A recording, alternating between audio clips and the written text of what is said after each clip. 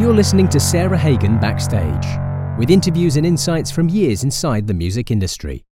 Join Sarah as she talks with masters of their crafts, finding out what makes them tick, both inside and outside of the music business.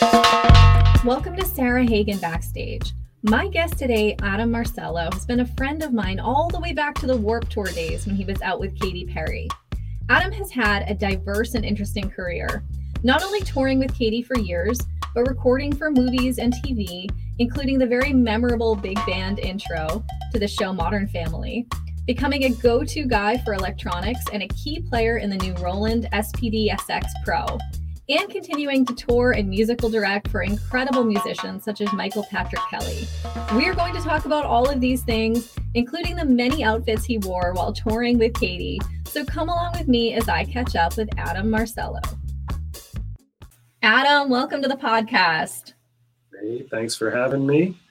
Absolutely. Thank you for being here. And tell us where here is at the moment. Where are you? I am in Dublin, Ireland. I moved here, maybe like 10 years ago. I guess it was right when my wife and I, had our first son. And I was on tour so much. And all her family was over here. We were living in LA with all our party friends. And now we have this little child. So we moved here maybe when he turned about 1.5. And he's 13 now. So 12 years, 10, 11 years. Jeez, long time. She's from here originally. That's the connect the dots. She grew up in Dublin. So that's why it makes sense. Very nice. Very nice. So how is it there? How do you like it? I mean, it's great. We really like it. It's a great, like, sort of home base. You know, again, being on the road so much, it's nice to just come back, and it's a great place to just kind of hang out. And it's good school systems, and they've got all their little friends here. And it's a great place. I really enjoy it. And I grew up in Rhode Island, in America, where, the oldest buildings. That's some of the oldest buildings in America. That was sort of the first colonized place. But that dates back to, 1400s. And some of the structures not even around. So it's funny. It's nice being here where just around the corner, there's an old church with a cross from like the 1100s. It's just there, just a stone cross, but it's built on an old stone that was like a basin stone. Not exactly, I'm messing up the whole thing, but that stone is like 3,000 years old and it was used in ancient sort of ceremonies. So the culture, and that's just right down the street. You walk up and there's kids playing on it. Yeah. I love that sort of element of being here too, the sort of ancient culture. I mean, there is ancient culture in America as well. The Native Americans and grew up learning all about that as well, but sort of there was nothing really, they didn't leave any structures behind. Right. So exactly. There's no evidence of it really. Like we would find little arrowheads and stuff in the dirt in my yard, but other than that, they didn't like leave big buildings behind. So sure. Yeah, it is a weird thing. I think the first time you experience something like that old, you're it's similar to you. So I grew up in Boston, so New England, and it is like the oldest part of, the modern America, buildings and all of that. And you think when you're growing up, you think, oh my gosh, these buildings are so old and there's so much history. And then you travel somewhere else and you see something that, oh my goodness, it's, so much older. And it's like a whole new perspective, I think. Absolutely. And it's great. It's great having that here. And it's a great music scene too. I mean, Ireland traditionally has been an amazing place for music. Absolutely. And let's jump into the whole music thing. So what have you been up to most recently? Most recently, I do a lot of, I went through that phase of, touring so much nonstop and it was great. And I loved every second of it. And as fun as it was also really hard. And then the kids come along and it gets even more difficult. So I segued into more musical direction and programming and show building. So I've been doing a lot of that recently with a lot of acts over here. Mm-hmm. Dermot Kennedy is one of them I've been working with a bunch, putting their show together. Tom Walker, I don't know if you're familiar with him. He's a UK Mm-hmm. artist. Amazing. So I've been working with them a lot. A lot of that sort of thing. I've also been on the road with, there's an artist called Michael Patrick Kelly, and it's actually fantastic. He's mega huge in Germany. Yes. And we play these sold out arenas nonstop. He could just keep playing the same places over and over and over. So we just, Wow. and I put his show together, and I actually played drums on that as well. It's really fun. And we're going back out this Friday again for another 3 weeks in Germany, Austria. I think we might be going to Poland this time, or the Netherlands. So it's really fun. That's great. Yeah. So you're getting like you're getting like the road experience, but like in smaller bursts, right? And Exactly. It's not like I'm going to Asia and Australia for 2 months, and even if I have 4 days off, I can't really come home. Like, this is Right. great. If there's a day off, I'm 2-hour flight. I can just hop on a plane and come home, you know? Yeah. So that's great to have that sort of option over here. I mean, Europe and Germany in general is a huge music market. I think it's the second biggest in the world, maybe, after America. I could be wrong, but it's huge. Every time I go there, I'm just so surprised. You know, we'll play a show, and then we'll have to do a bus ride, and it's like 16 hours on a bus. It's really, really big place. I just forget, because I think of, you know, coming from America, which is massive. You think about Europe, and everything seems smaller. The countries are smaller, but they're pretty, like, Germany and mainland is big. Definitely. So there's a lot of places to play. Yeah, that's amazing. And I think the interesting thing, or one of the interesting things about Germany too, is like the diversity in music styles from one place to the next, right? Absolutely, like, yeah. And it's kind of like, I mean, in the US too, we have a lot of diverse styles from one place to the next. And as things are, you know, there's more access to music, it's become less kind of like sectioned off, but you still do travel to different places in this country, in the US, and think like, oh, there's a whole something scene going on here that's different, right? Absolutely, yeah. And that's what I like, that it still happens even in this, like, sort of YouTube world that we live in, where everything is just accessible at any moment from every device in our pocket and our TVs and all that. I still like that there's the individuality still in cities, you know. The difference between, like, Boston and Seattle is still a real thing, you know. LA and New York is still a real thing. And there's different sort of music vibes that happen in all those different places. I think that's really cool that we've retained that somehow. Yeah, absolutely. And then it's fun to, like, travel to different countries and listen to what, not only what local music they have going on, but then also I'm always fascinated by what music from what time period in America is playing in different countries. Right? Like, for some reason, are they just that far behind that they're only playing 90s music, or right? Or are they just like, really into Elvis? Like, what? You know? Yeah, exactly. It's one of those things.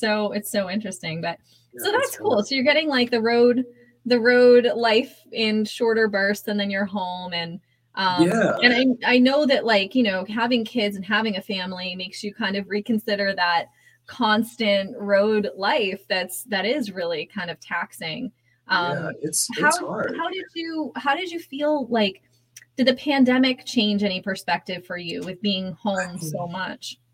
It did, you know, because, like, right before lockdown, I was on tour with Katy Perry for years, and those were the tours that were just sort of, because I played with her from the start of her career, and it was like when it started and then it didn't stop. And she just kind of snowballed and snowballed and snowballed and turned into this amazing musical thing that she is.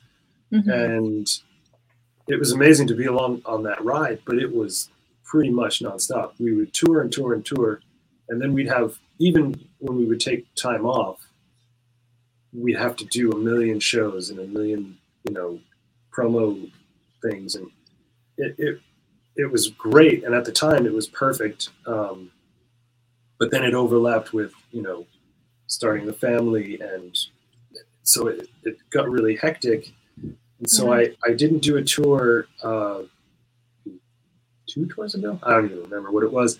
And I played on, she was the judge on American Idol that year. So I played in the house band because I wanted to sort of stay in one place and not do the big tour and be able to come back and forth. And that was great. And then, so I did that for a season, and then went out and did a bunch more shows with her, basically right up until lockdown. I think we were in Australia the day before, 2 days before Ireland shut it down. So we flew back, and we played our show. It wasn't like, I remember being on the plane and thinking, I remember, SARS and the bird flu. Yes. I was the ultimate sort of naysayer. My wife was like, you have to get home.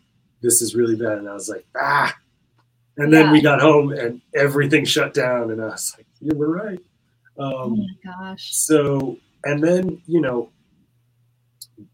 we did a bunch of the sort of like video performances, and they were really fun, but it did sort of change my perspective, thinking, our whole industry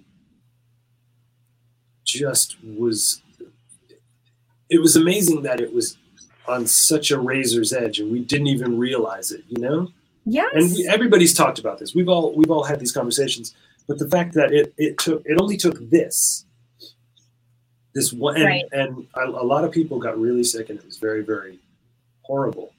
I don't mean to say it only took this, because it was a really devastating thing that happened, but the fact that it was something so basic that, and people like us were just out of a thing that we did for our entire lives, not knowing if it would ever come back, that fear and sort of just confusion of like, am I ever going to be in front of a crowd of people again doing this, Yes. Yeah, absolutely. But, at the same time, it was great to have a big old reset and sit at home and try to teach my kid, homeschool, whatever he was in, I guess, whatever level math I was trying to teach him. He learned long division at that point. I wasn't doing any of the new math. I need to see your work. We're doing long division. That's it. Yes. Yeah. And that was really challenging. I mean, for all of the musicians that I've spoken with, and, before I started this podcast, just the phone conversations that we would have about, will we ever get back? Will we ever see each other again? Like, that was really hard, because we're in an industry where we rely on human interaction. We rely on, being together. Right. Exactly. Absolutely. And so I think that was probably the hardest thing to wrap our brains around, which was like, will it ever come back? And if it does, will it ever be nearly the same or close, or, what are we facing, right? What is this going to look like? But it still hasn't really, I mean, it's back and we're playing shows and everybody's in, but there's still this sort of haze that's hanging over everything, where, there's this weird sort of, could it just happen again? Or, everything seems like, this last tour that I was doing, we were doing COVID tests, every day you'd have to do a test. And I think the first day of production rehearsal, the guitar player tested positive. And then the monitor guy tested positive. And it was like, they have to leave now. And so I had been recording, I record everything, every rehearsal, everything. So I built a whole set that night back in my hotel, just built a whole set of COVID tracks for everybody that still lives in the session. Just COVID tracks that I can just unmute a live performance. And I feel like a crowd, fortunately they all came back. They were done. Yeah. And they were healthy enough to come back before the tour actually started. But I feel like a crowd would be sort of accepting of that in this day and age, where it's like, I hear a guitar part that's happening. I don't see one. Yes. I feel like people can understand, what we're Mhm. dealing with now. So, but that sort of changed my perspective a lot on, what a live show has to be now too, and what kind of, especially in the big pop shows, more redundancy for people now. Like Absolutely. having subs, because back in the Katie days, there were no subs. Sure. And the way that I built my rig with all the sort of automation and triggers and sounds and samples, I had painted myself into the biggest corner in the world, because even if I broke my leg, I would have to do the show. There's no one that could just step in with the choreography of it all, Mhm. It Mhm. was, and so I would start filming everything from overhead, and I would do recordings of the live show just in case I had to call up a buddy and be like, "Can you play the show tonight? Right. Because I got into a car accident or whatever. So here's the video. Here's what my hands are doing." That's a little But yeah, scary. so back in those days, though, you were sick, you went on stage. You did. There was no like calling in a sub because someone can't come on stage. It was just have a bucket on the side of the stage, and if you puke, I you know. puke. That was How many times have we heard those stories, or Oh, yeah. experienced it? Maybe you experienced it, but Yeah. you go out and you're sick and you just play it. Or I Just had do it. so many experiences where I would be on the road for work, and you'd be not feeling great, and you'd be at a trade show, and I think about it now, Oh. and I'm just like, man, we all would go home sick from NAMM or whatever. Like, you would go Yeah, home exactly.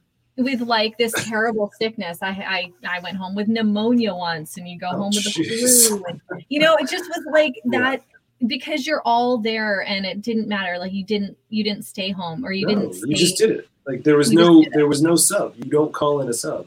That was Yeah. it. Yeah. And frankly, I would never want a sub. I want to play. I could be totally sick or have a broken leg or break or hurt something. I want to play the show. I want to do it. Like I don't Right. want to call in a sub. Now we're forced to have to do something. If we do get something like COVID, Mhm. cannot show up. So it's a different. Right. That's a different sort of vibe. For sure. Yeah.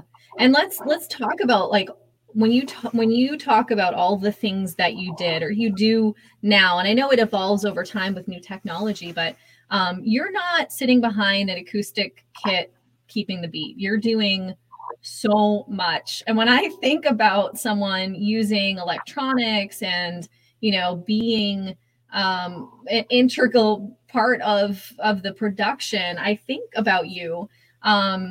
Can you talk about like what you did with Katie and what you do now with Michael Patrick Kelly, and how that all works? Because it's fascinating to me. It's Katie would have been sort of the genesis of that whole concept for me, at least. People have been playing with triggers and samples and stuff, loops for years and years and years. Mm-hmm. My introduction to it would have been on the Katie gig. I mean, I'd done stuff before where I had an SPDS, the original gray guy, and I would run loops from it, and we would even run like little backing tracks on, at the Hotel Cafe in LA, Mm-hmm. But when I got on the gig with Katie, and there was this sort of void because she was so new. And you could see the trajectory in front of her. It wasn't. We were playing Warped Tour, and I was there at that Warped Tour. No way! Oh yeah, wait a minute. Yeah, remember? Yes, I do. I have to just say, like, it was so long ago, but I do remember seeing Katie and just being like totally, like, okay, this woman is.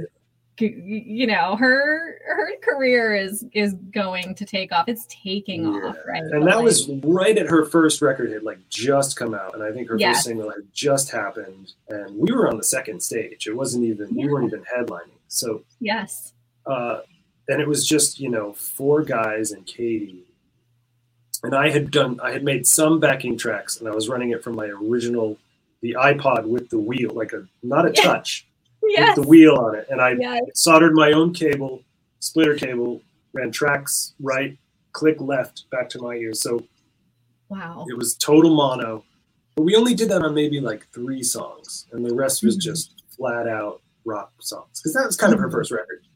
But those few songs that were the big pop smashes, you could see where it was headed. And so I sat with my laptop on the tour bus and figured out, people recommended Ableton Live. That was, and that's still the program that I use now.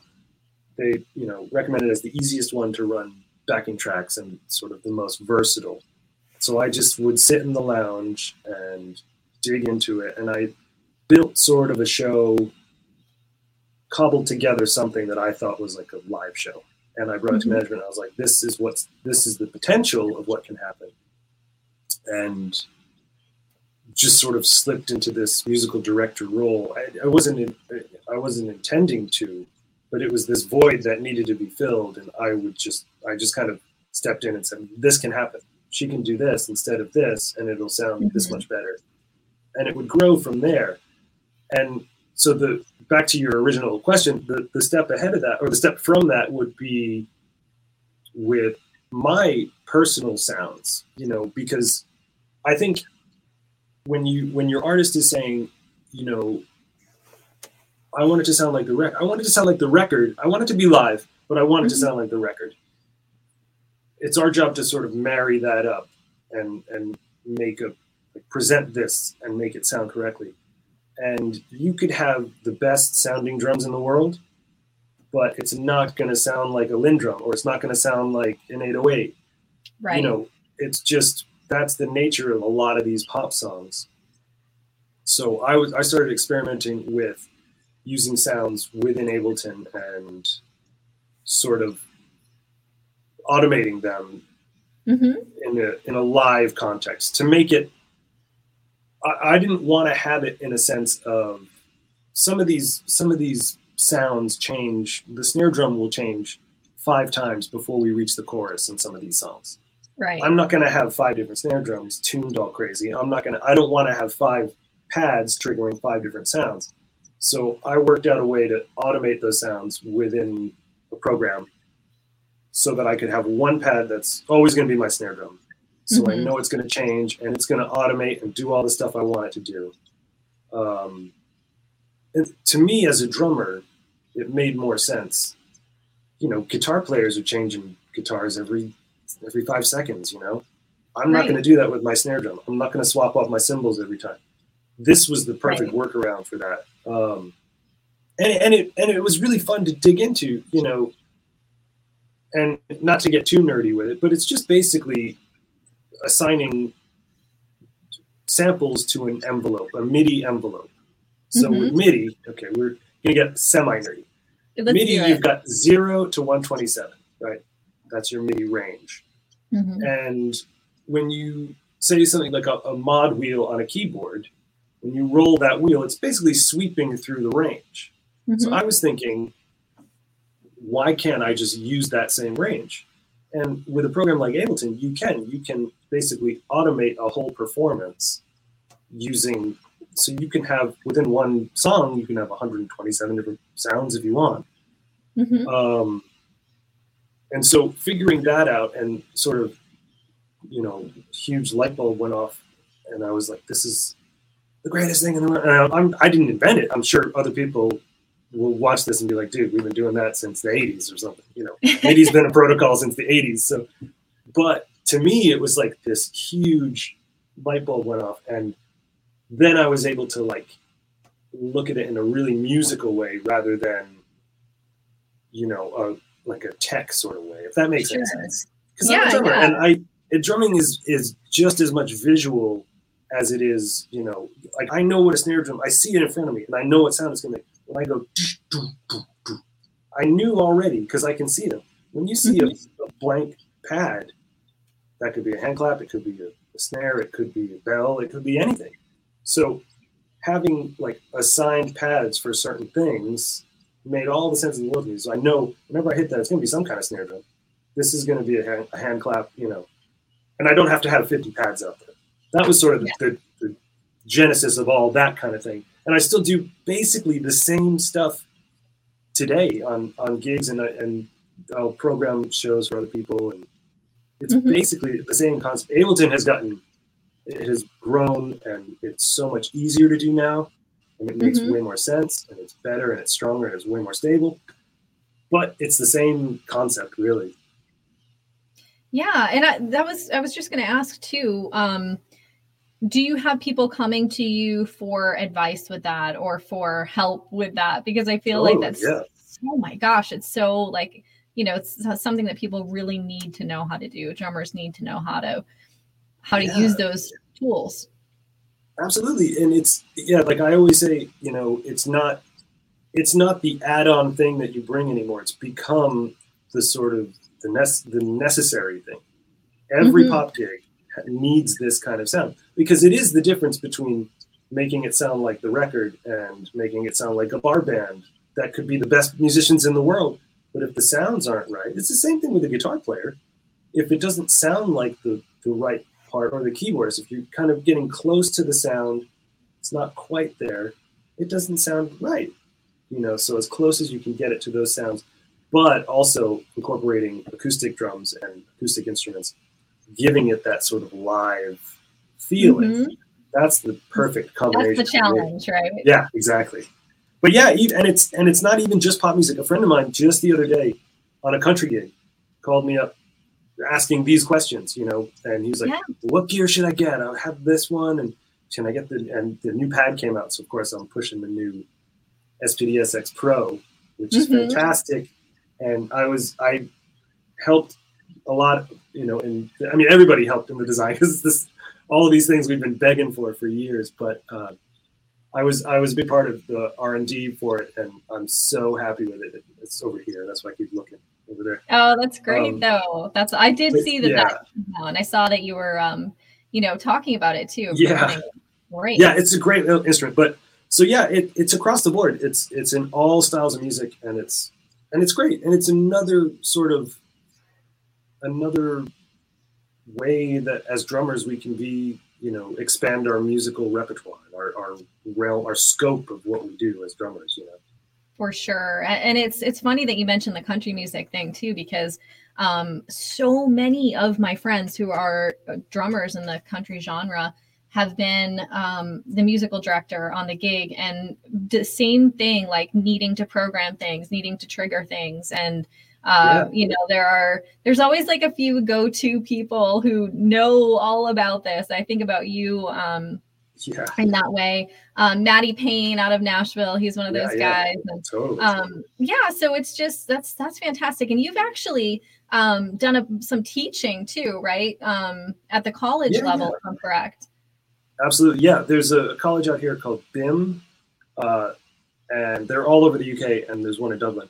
And I'll go in and I'll do there were a couple of years where I was doing like a regular masterclass series where I'd go in, because it is, these kinds of things, there is like a certain level of technology you have to, like a base level of technology you have to understand going in. Yes. Anybody can do this. And if you sit with a computer or a pad or whatever, you'll be able to figure it out. But there is a level that you sort of need. So I would do this sort of, series of masterclasses where I would start at the very beginning and say, this is what it takes to get to this level. And then we can start doing all this stuff.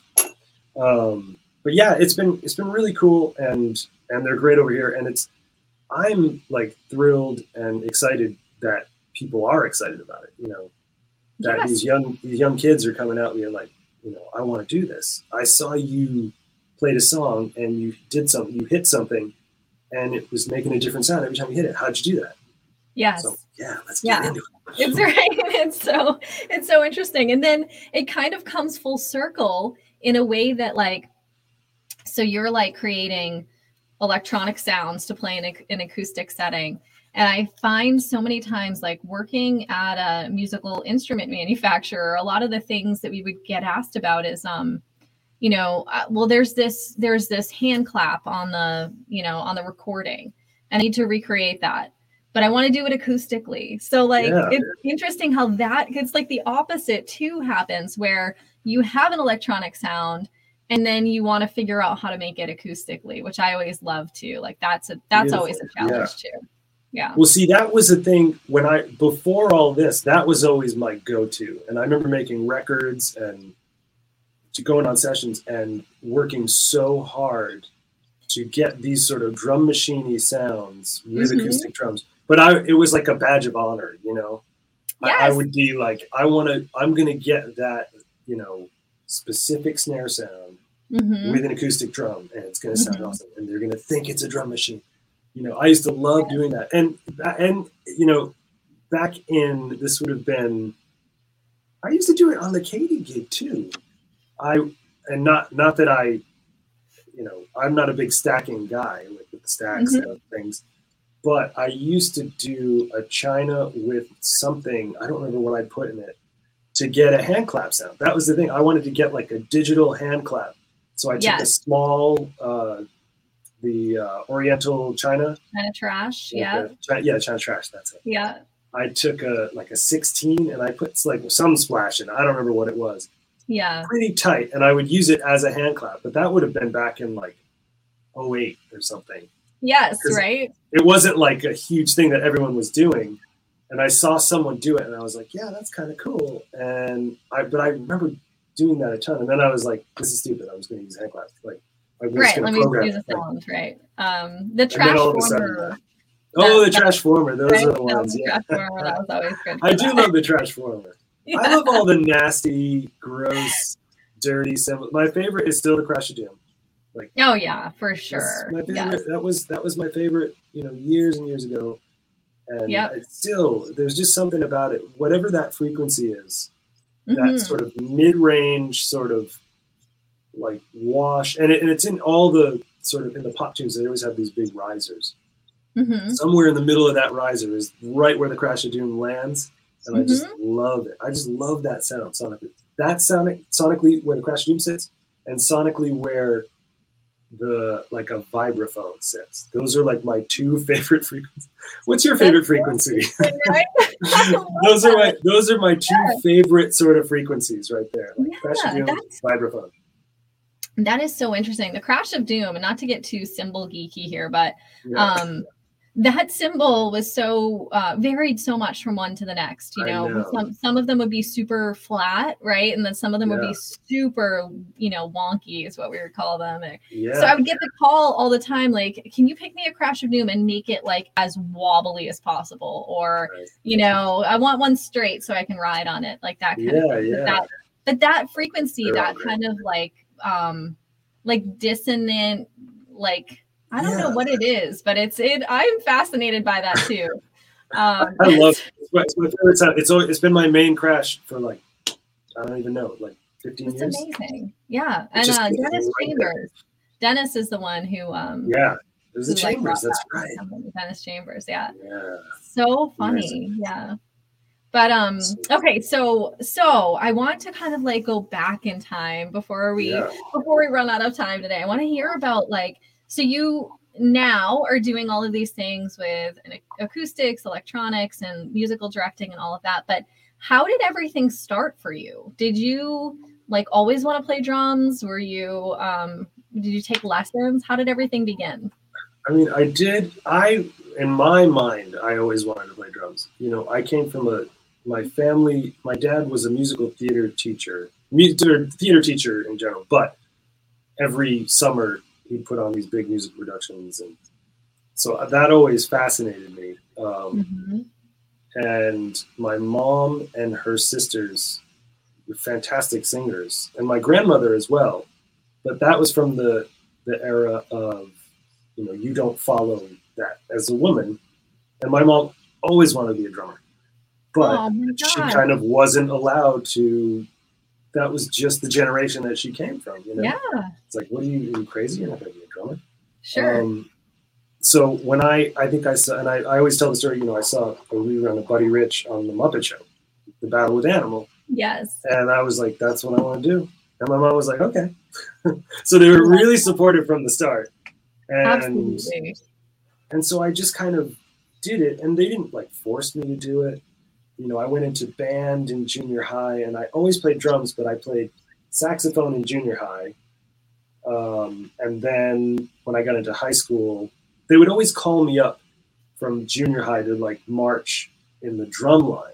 And so I was like this little kid with like 5 drums and a giant plumed hat, and it's like Memorial Day, and you're drenched in sweat, and I'm just trying to carry this stuff.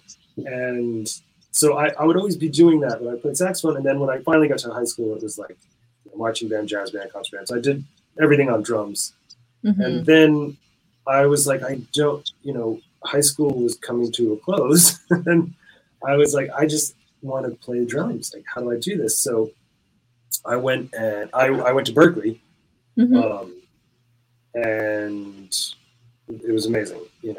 Yes, it was a great school. It was great because of this sort of immersion of being with all these musicians from all over the world, and all these teachers who were just like, I couldn't believe their abilities, Yes. And so I got really fortunate, and I was able to go there and met a bunch of people.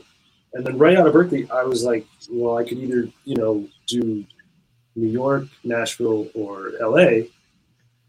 So I just packed up my station wagon with drums and packed the clothes inside the drums. And put the drums in the station wagon. And I just drove to LA. That's amazing. We were buddies out there, and we just kind of like started playing, and it was I never really wanted to be like, I never wanted to like be in a band. I was in bands, of course, but I wasn't like, we're in a band and we're going to make it. I was in a million bands, but that was never my sort of goal. Just like it was never my goal to like, it was never my goal to be a pop side guy. It wasn't. I wanted to be the session guy. I wanted to be the guy in records and TV shows. And so when I moved to LA, I was lucky enough to start like right away. I got on some movies and like commercials. One commercial was for Ford or something, and it played for 10 years, and it was great. And every once in a while on the radio, I'd hear it. I'm like, I remember I did that session 8 years ago. It was like the craziest thing in the world. But I got to play on some amazing TV shows. Do you know Arrested Development? Yes. I played on the main title of that, and then some like stuff for the first season. And amazing. I didn't know about that. I knew about Modern Family. It was the Modern Family, right? That's the big one. Yeah, because and a good buddy of mine wrote the title for that, and he called me in, and he was like, it's like a big band thing. And so in my mind, I was doing the Gene Krupa, yeah. And I didn't get it until I saw it the first time, because it's a great main title and it fits so well with the show. Good. It's so good. Yeah. But I didn't get it until I saw it, because it's like they're doing their thing and we're talking and it's funny, and then there's the joke, and then it goes gun. So it's the bucket of fish, When I saw it the first time, I was like, no way, it makes total sense now. Yeah, it's perfect. And it's like so drum heavy. I love that. Yeah, it's just the butt of the joke. Anyway, so I got really fortunate, and I was able to do all that stuff. But I was also playing with everybody in town. There was an amazing scene of singer-songwriters and musicians, and everyone would play with everybody, and it was the greatest. And Katie was part of that scene. It was like, Sarah Bareilles was in there, and they were all up and coming, and everybody would play with everybody. And Katie was one of those people, and something happened. I would always play with her, random sit-in, and play percussion or play drums, whatever it was. And then she needed to put a band together for like a New Year's show or something. Now I call my buddies, I'm like, yeah, let's do this. And that's right before everything started to sort of take off. And, right. So and then when that happened, it was very intense, and it just took up all my time, that's when my career sort of segued from, I'm making records and I'm making commercials and doing these things, and I'm now a guy on the road, just because I was gone. that's kind of how it happens, you know? Yeah. And like, was Warped Tour, that was kind of like the first tour? That was her first like real tour. We did like some things. I think we did South by Southwest that same year. Mm-hmm. Yeah, and I remember getting the call, and management was like, "Yeah, do you want to go on Warped Tour for 9 weeks?" And I was like, "Nope." Because and then I called him back, and we were like, "Oh, you know what? That'll be cool. It's fine. I get it." But to me, Warped Tour was like, you're on like a minivan, and no one's showering, and you're waking up at 6 a.m. to like drag gear to the stage. This was different. I mean, there was she was like just starting, and I think she got MySpace to sponsor the tour. Wow. MySpace, remember them? That's like way back. Yeah. And so they had like a giant bus, and it was wrapped with like a MySpace logo, but it was also like a giant Katy Perry from the record. So everywhere we went, it was like people would just follow the bus. We're like, this is the worst idea you could have ever had. Because we're pulling out a gas station, and all these cars would pull in, and be like, well, I guess no one's getting off the bus. But it was great, and it was really fun to do it because Warped Tour at the time, it was like a bunch of metal bands. I think like punk and it was like hardcore and metal and punk, and like Gym Class Heroes were on it, and like Dillinger Escape Plan, and and there's like we're like second stage, and Bring Me the Horizon is playing. And then we're playing. So like the fans would be like Katie's fans and their fans, and then they would stop, and we would start playing, and it'd be like this weird, but somehow it worked, and everybody was like into everything. So it kind of worked out, and it made for a really cool vibe, and we had a great time doing it. So I'm really happy that I got to do it, because after that, it went kind of straight into like just full tour mode. Yeah, I'm sure it was a wild ride, like over the years, getting to play like, everything basically. Yeah, I ticked all the boxes, all those things that you're like, I want to play on Leno and Letterman and Saturday Night Live, and I want to do all those things, and I got to do them, and it was like some of the greatest times, just to be like Saturday Night Live in particular would have been the one that we saw all the bands on, like as a kid. Yeah, absolutely. And I was like, I'm never gonna like that's saved for like the elite drummers. And then I'm up there. I mean, she has me dressed in like a lion suit or something, something stupid. But like, I don't care. I'm gonna do it. Like, you dress me as whatever you want. I'm happy. That was going to be my next question. Yeah. So you dressed in a lion suit. Were there any other memorable ones? Oh yeah, totally. I was just thinking about this because my kids are super into Three Amigos, the movie now. Oh right. The 7-year-old, or he's 8 now. The 8-year-old, he's always every night he's like, "Can we watch Three Amigos again?" I'm like, "Okay." That's so funny. What a great. And he sings along with all the songs. It's great. Yeah. But I pulled up a picture of me, because this was her thing. Like whenever we would go, before she had dancers and the full show, we would do all these, TV appearances. And she wanted to, like, we're in Mexico, so I'm going to dress you up as this. And we're in Japan, so you're going to be in like whatever, sort of martial arts uniform. It was a little bit weird, but at the same time, it all kind of worked. But there was one where I swear, we looked like the Three Amigos. It was amazing with the big hat and everything. That I had to put it down my back because I kept hitting it I couldn't play. Oh, I kept whacking the front brim of the hat. It was like the upstroke. So yeah, there was that one. There was some sort of karate uniform at one point. We dressed as pirates. That's a pretty good one. I love it. Like full on, but not like we're talking like Pirates of Penzance pirates. So like full eyeliner and like flowing. It's pretty good. I was into that. I think there was one, she flew in for like a Nickelodeon show.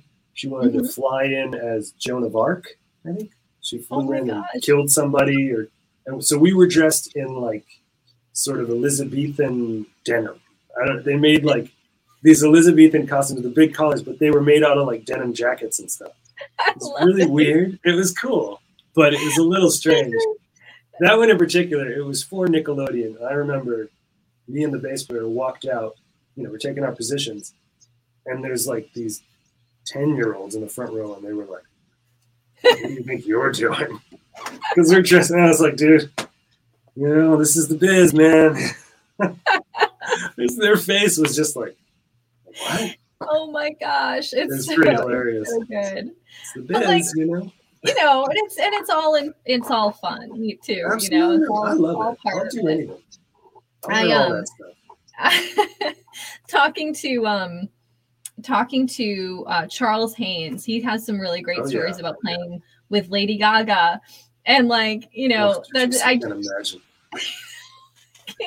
Thinking it's so funny. It's just so funny to hear him talk about it, because he's just like, then we get there and this is what you're wearing tonight, and he was like, and I'd always shake my head like, what? That was it. And there were some band members that were like, nope, not doing it. That's it. I'm out. And then they'd be up on stage with like a giant flower headpiece. Like, nah. You're like, So you're getting up there. You're gonna do it. There's no getting out of this. You're here. Yeah.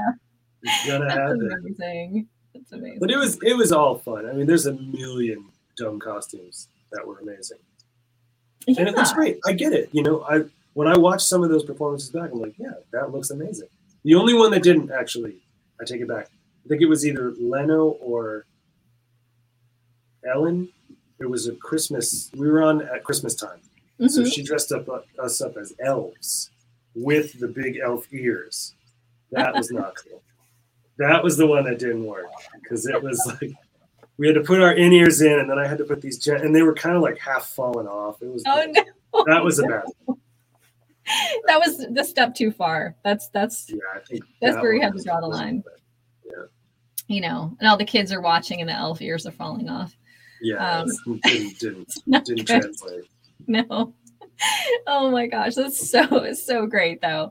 So now, bringing us up to like present day, you're out there, you're touring, you're teaching and helping other people kind of get to where they need to be with their electronics. So where should we look for you? Where should we keep an eye out for where you're going to be next? I mean, I don't know. Kind of anywhere. I mean, I'm the worst. I have the worst social media situation. I'm from the old sort of guard of. I understand. You're out there and you're playing, and to me, like, social media always felt like who wants to watch a video of me playing drums? This is like, I'm bored recording this video of me doing this. So right. So I'm trying to get better at like putting forth the stuff. But yeah, I did a couple for the new SPD-SX Pro. I mean, I did a whole series of videos for Roland, but I made 2 of the patches that are in there, 2 kits. Very cool. And I'm really pumped. That to me was another thing that it's like, you always get, like, I remember I got my first keyboard. It was like a Casio MT52. Mm-hmm. And it had all these built-in little sequences. And I was like, somebody played that. Somebody went in there and did that. Who is it?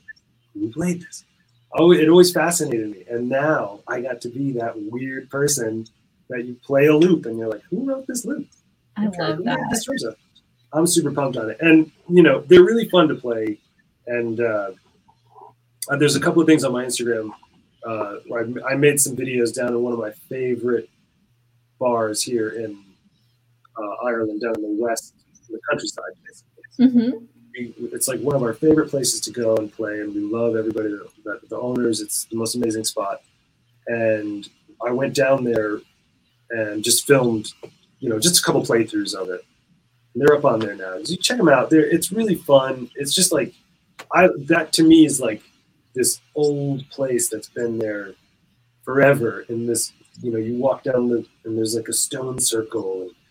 Oh, wow. And here I am, with the most current electronic setup playing this thing. And to me, I love that sort of like mixture of the worlds, and it was really fun. Yeah, like what a cool juxtaposition. That's amazing. I'll link to your Instagram account and I'll absolutely. link to some videos too. So I'll try to put more stuff up. I'm going to be on tour, coming up next week for a few weeks. But that's only in Germany. So if you're in Germany, come to the shows. It'll be fun. It'll be great. And absolutely. then I'll put the tour dates up there too, so people can check that out. Totally. And then, cool. But just lots of stuff all throughout the year. It's a big surprise. Yeah. You're always doing something. I'm fascinated to keep up with where you're at and what's going on. It's always great. And, super, super happy for you to be back out on the road too, after all the. Yeah, it's fun. I love it. Back to the old pandemic, I know like it's whatever, but it made me like sort of rethink drumming too. And I was able to sit at home and like practice and open up some of those books that I had years and years ago and go through it and be like, why am I doing this? Like, what is it what's my drive now? It went from this thing that I loved to like a career and a job. And now I'm at home and so like, what is it that I love about this now? Like, what's my goal with this? So it was a nice way to sort of reset it and be like, I want to learn the stuff that I either used to do and I can't really do anymore, or the stuff that I was always like afraid to learn, or yes. So I'm super into that now. I love just like learning as much as I can. That's amazing. I've heard that from so many people too, that like, that so many of us kind of got on this train that was moving real fast in one direction, right? And then when we were forced to look at what we were doing and why, and maybe what we intend to do in the future, it made us make like more purposeful choices, I think. And when you talk about the reset, that's how I think about that too. It made me think about how I'm spending my time and what I'm doing and what I really want to be doing, and maybe what I don't want to be doing, Yeah, exactly. True. It's true. That was a good part of it. But yeah, I'm glad we're all back, and I really look forward to seeing you in person again soon, because I know it's all about soon enough, somewhere or another. somewhere in the world. Absolutely. But thank you so much for coming on today. Really, really appreciate it. Thanks for having me. This has been really fun. Absolutely. And again, anyone who's listening, follow Adam on social media, on Instagram. I'll link in the YouTube description and the podcast show notes, and check him out. I promise I'll put stuff up. I promise. I'll start putting more stuff up. We love it. You can be bored with me watching me play drums. No, we love it. We want to watch you. All right. You take care, Adam. See you later. Bye. Thank you for tuning in today. Join us each Tuesday for new episodes of Sarah Hagen Backstage.